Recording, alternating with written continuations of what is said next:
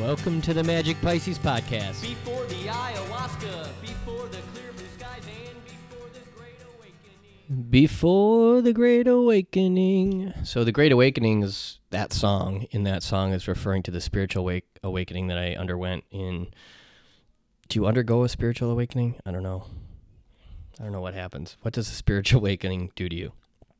Anyway, the spiritual awakening that went down in my life just about 13 years ago. It was probably mid-July 2007. White light appeared in this room I had found myself living in about 4 o'clock in the afternoon, and as the song says, it came shining through dusty blinds in a dimly lit room, and I saw the light. I saw the light. It was the sweet, sweet, sweetest of surrenders. But we're not here to talk about my spiritual awakening. I'm here to talk about the state of the nation, which is making me really sad. And I know I always do this thing where I'm like, it's not a political post or it's not a political episode, and then I completely make it political. My intention is always higher consciousness and rebel ontology. So if you look at the podcast artwork, it says Magic Pisces Podcast, Rebel Ontology, Higher Consciousness. What is Rebel Ontology? Ontology is the study of being. So always looking to get clear regarding how people are being. Distinguishing their being is the terminology we use in the coaching industry or with the coaching methodology that I am trained in.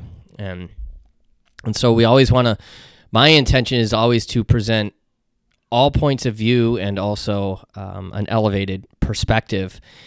And lately I've really been drawing on the Course in Miracles a lot because it's taking up so much space inside of my mind. And it's really transformed my life in the last year. And if you can wrap your head around it, if you can wrap your soul around it, give yourself to it, it will indeed prove to be what it claims to be, which is in fact a Course in Miracles.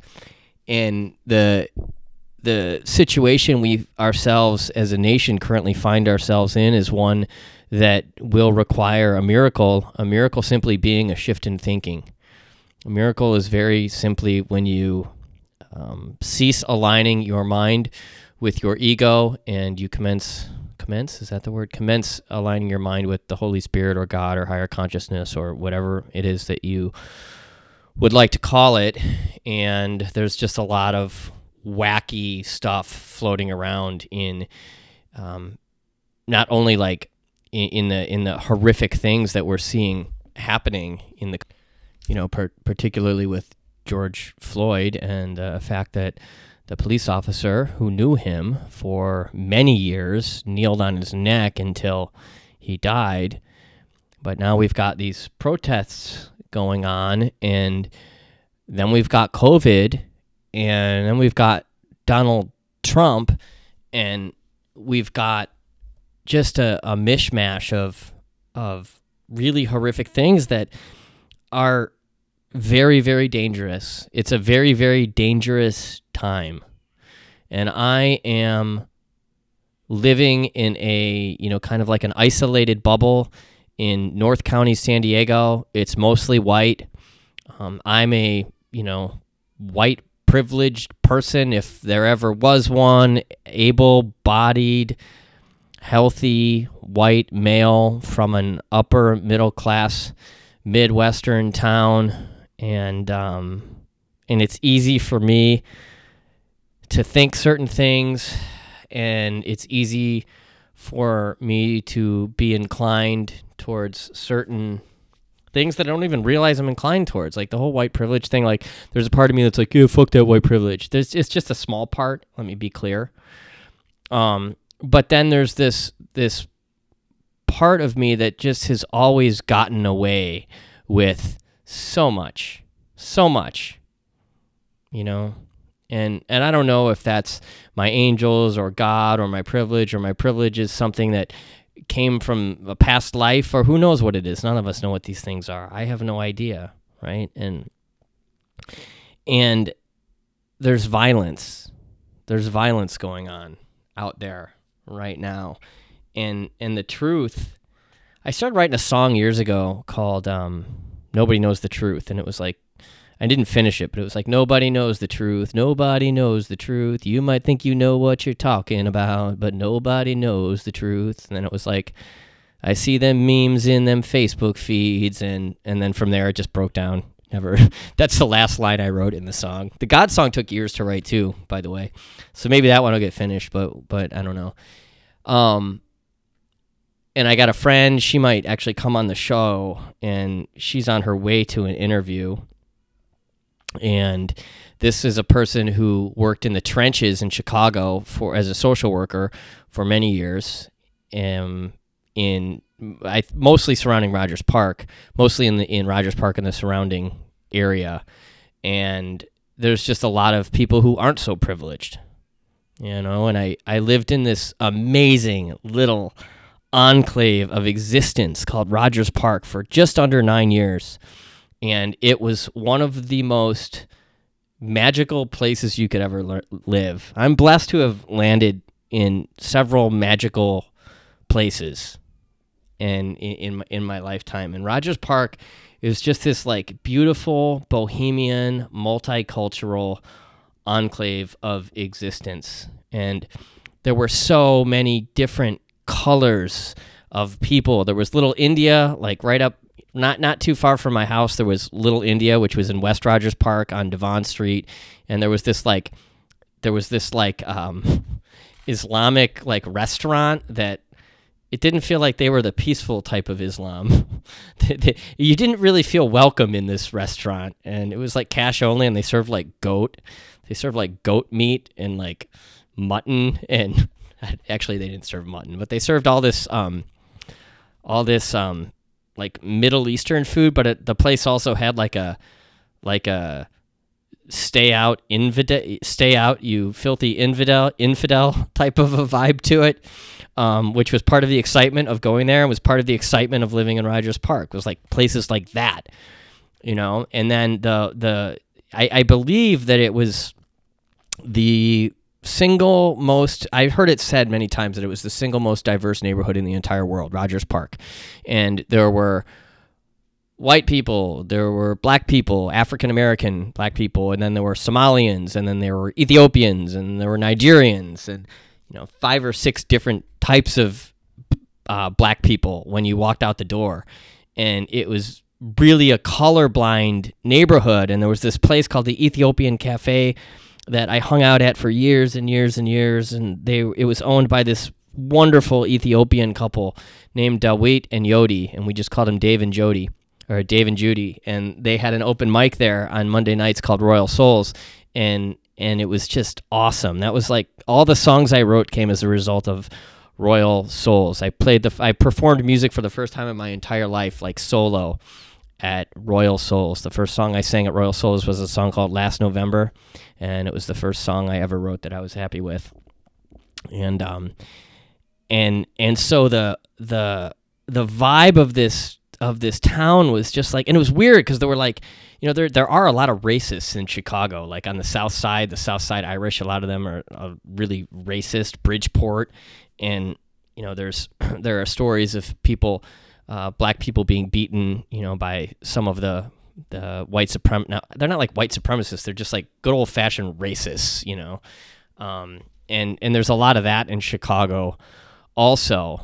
And I didn't ever see any of that in Rogers Park. You didn't get any of that. You didn't get any of the flavor of that like old school racism in Rogers Park. It was just this beautiful colorblind neighborhood, and with cafes and and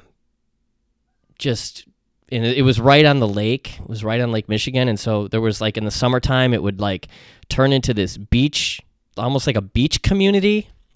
And this is all up north of Loyola University, just north of the far south side of the south end or just south of the far north border of the city.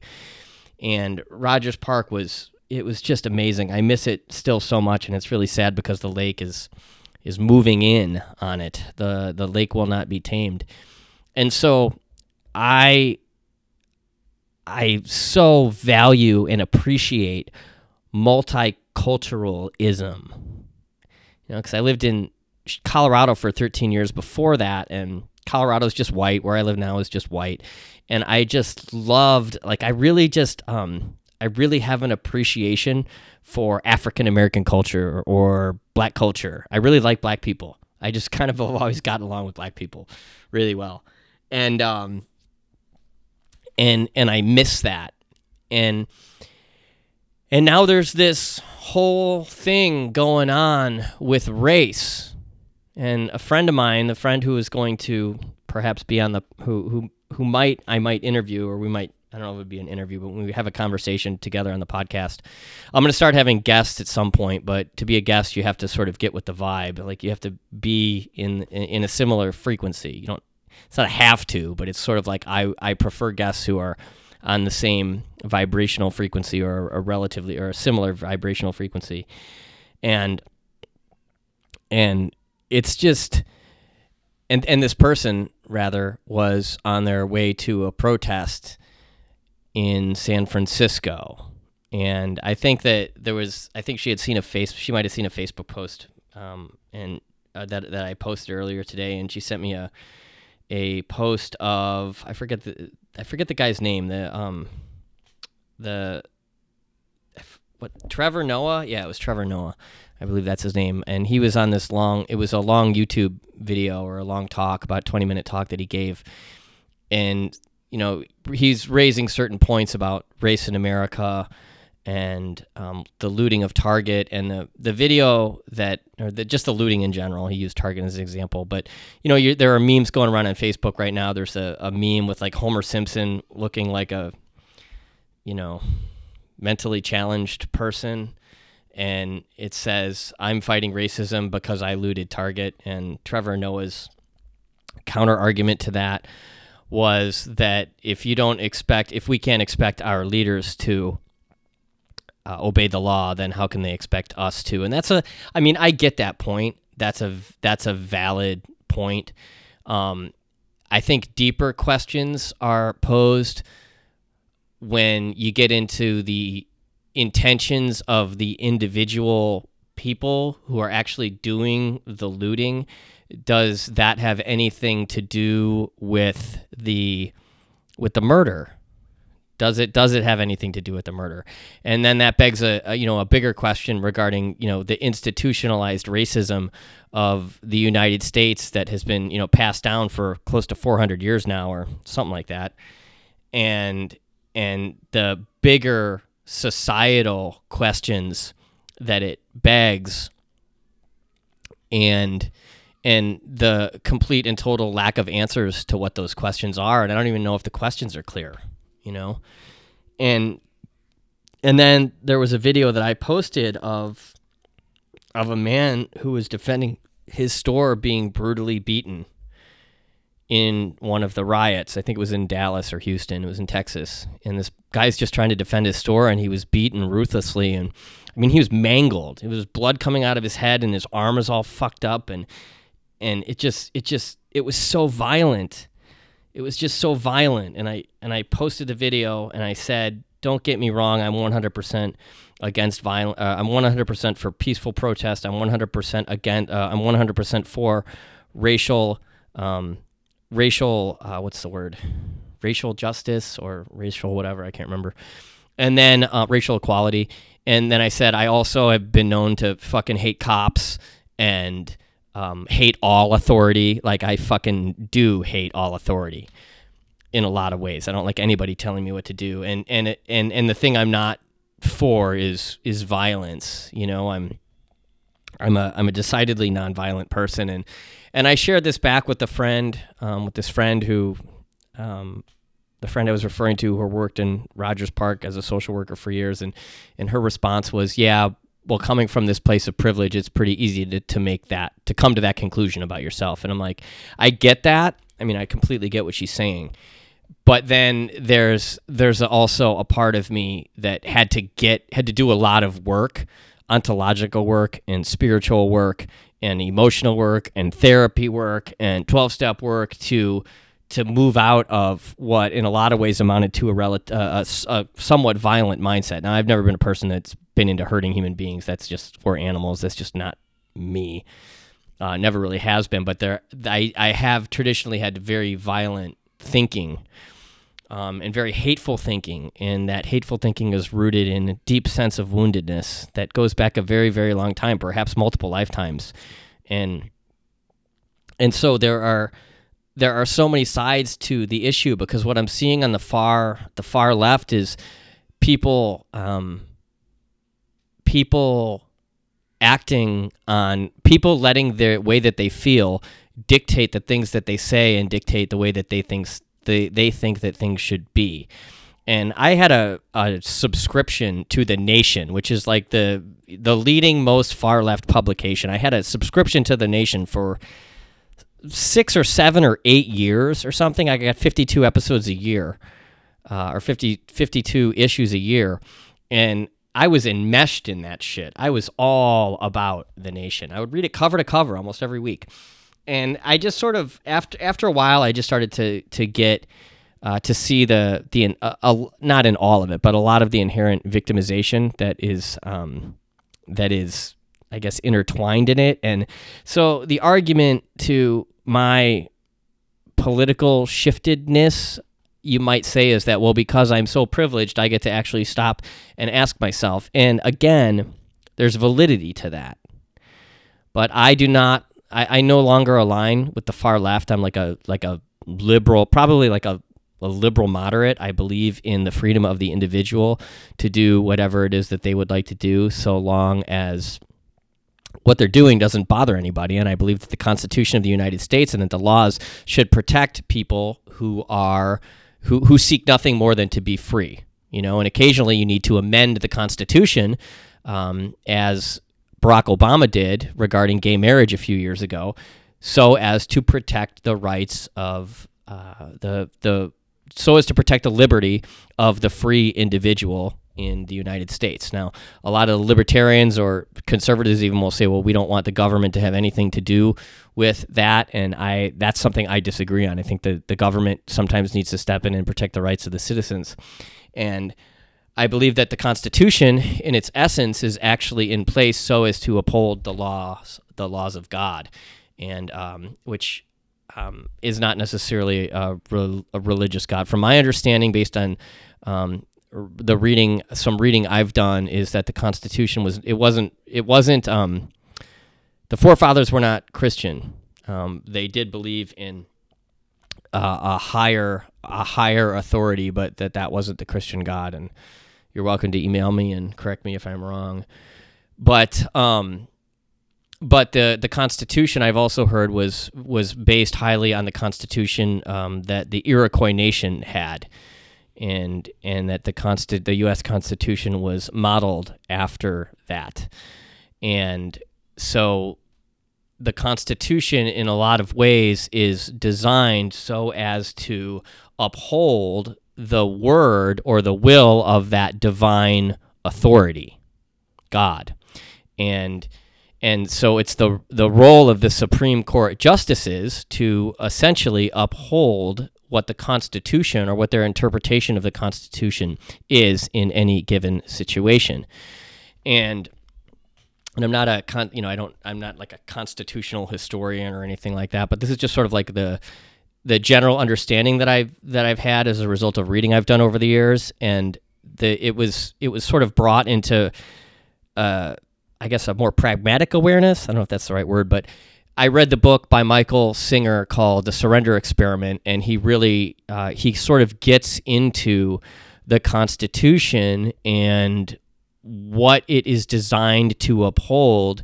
And in the case of this, he was accused of these antitrust laws, and he was actually facing prison, and he realized he had to surrender it all to God, and he had to let the Constitution do what the Constitution is designed to do, which is to uphold the will of like a divine directing energy, right? And again, you're more than welcome to debate me on this or do whatever research you need to do to come to a different conclusion.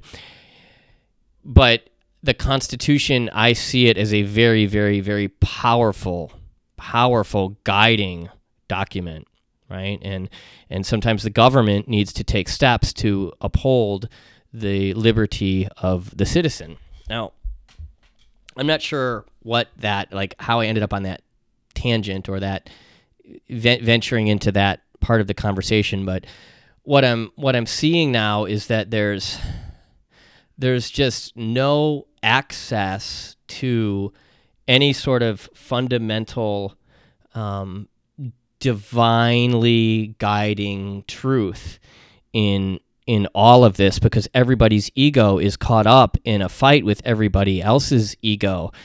And it was really a shame when I posted that video, and someone chimed in with basically they basically said that they thought it was all right, or just because one person gets hurt, we can't overstep all of this oppression, and blah blah blah. And granted, all my friends that hit like on the post, they're all fucking white. I get it. They're all white. They're all fucking basically from Glen Ellen, Illinois. But there was one who was one person has two Chicago police officers in her family, two cousins who were at the protests and they were being attacked, her cousins. And so, yeah, there's a bigger picture, but what about these people who are just doing his job? What about the police officers in Chicago who were just doing their jobs? What about the police officers whose only path that they saw in life to feed a family was to become a police officer, right? And maybe that they had a guiding principle within them that was really about upholding the law and putting bad people away. And now, as a person who is a fucking drug addict for a long time, I could tell you drug addicts are dangerous people. A lot of them are very dangerous people. Now, even me being what amounted to essentially very nice drug addict was still not the safest thing to be wandering around out in society at all on a good day, right? But there are people whose intentions, who are police officers, whose intentions are to keep people like I used to be from harming other people who aren't doing anything. And who knows what's going on in their lives, right? Who knows what they have to go home to? Or maybe they're just fucking hardcore alcoholics and they just are racist and they beat their families too, because that was somebody actually chimed in the Facebook post in the comment stream that said her father was a Chicago police officer and was a fucking alcoholic asshole who like beat their mother the whole time, So there's all that too, and then there's the thing I posted on Facebook several months ago about the cops busting people for surfing in Rogers Park, and my post was basically like, fuck you goddamn motherfucking pigs for fucking busting a surfer for being free. Surfers have saved more fucking people from the lake than your fat asses will ever save in a fucking million years. So there's that whole side of things too. Like, don't get me wrong. It's such a nuanced conversation. It's just got so many doors and avenues and thises and that's, but the thing that I'm just not into violence. Like I can't get behind, I cannot see any justification whatsoever for something like what happened to Reginald Denning in the LA riots, or what happened to this person in Dallas, or maybe what has happened to some of the police officers. And then it goes a layer deeper in the sense that I saw a video and of a white guy breaking the windows of an AutoZone in Minneapolis with a hammer, right? And I don't know if that's what started the whole thing off, but there's been these rumors that white supremacists actually started the looting to make the black people look bad. There's also a video in Minneapolis that I saw on this guy's YouTube channel of give me a second. I'm gonna try to pull up the name of this YouTube channel. This is kind of like super tripped out hippie kind of conspiracy theorist dude. What's his name? I don't know the name of his YouTube channel. Anyway, you could Google Minneapolis : what's going on ? Weird events surrounding the protests, fires, and story. And there's a video of these black protesters who are protesting peacefully, stopping, like being to the white protesters, being like, yo, chill out, stop. Don't, no crazy shit. We're trying to peacefully protest. Get the fuck out of here. Or, don't cause a ruckus. And then there's the rumor, of course, that the protesters, a lot of the violent protesters are hired by the Hollywood elite and that they're bussed in from other places. And it's just ultimately about disrupting the entire fucking shit show to distract us all from, the baby raping Hollywood whatevers, And so who the hell knows what's going on? I have no idea what's going on. And it comes back to that the spirituality of it, what is God directing me? Like, what are the actions that my higher power wants me to take? Who does my higher power want me to be amidst all of this? And it's weird because I didn't want to come on and have it be an argumentative conversation or an antagonistic conversation against the far left, but there are things. There are unanswered questions regarding the racist motivation of the police officer, and that is that this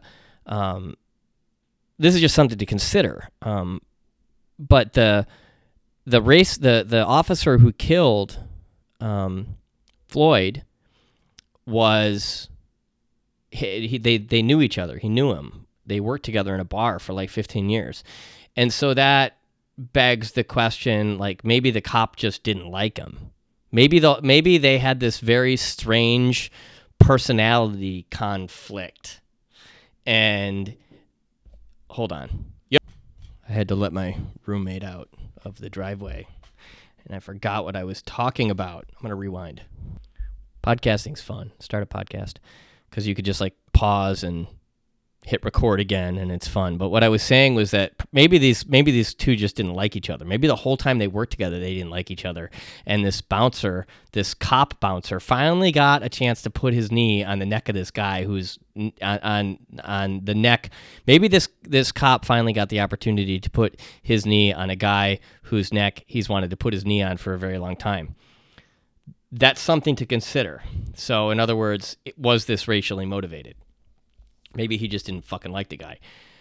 Maybe he was racist and he didn't fucking like the guy, right? Maybe they were all racist and the guy, the cop who worked at the bar, would constantly bitch about him to the other cops who were there on the scene. And maybe they were all racist, or maybe they weren't, or who knows. But there's just a lot of unanswered questions. And the unfortunate thing is that I don't like the fact that I can't ask these types of questions without being called something, or quote unquote called out, or labeled as privileged, which I am. As far as racism in America goes, I'm not black. I have no idea. I have no fucking clue. I can say I lived in Rogers Park and it was totally colorblind. Well, yeah, it's really easy for me to say that. I also lived in a building that was known, I think, for being a little bit racist because it was so white. I think that was like the rumor around the neighborhood that the Sherwin was like the all white building or something, but whatever. So I don't know. I have no idea what it's like to. I don't think that the average white person would want to experience life as a black person on any given day. I have a lot of the conservative, straight up conservative friends who I have, or people who I know, who are just like, white privilege is bullshit. I don't think any one of them would want to be black for a day. And until you are willing to walk a mile in somebody else's shoes, or spend a day or a week or a month or a lifetime in somebody else's skin color, you got no business saying that type of shit. And it's just really sad because people are getting hurt. At the end of the day, it's just really sad because God, he, she, it wants better for us. And when you get caught up in this toxic social media world where absolutely nobody knows what the truth is, it gets hard. It becomes very difficult to even think for yourself at all for a minute, you know? So, I don't know. I hope you took something from this, and maybe we'll have a guest soon. Maybe we won't, but God bless you all. Thank you for listening, and let's just go out there and just do your best. Fucking go out there and just, you want to start a revolution, just start being nice all over the place, and maybe speak up for those who need people to, do something nice for them too. I don't know. I'll talk to you soon. Bye.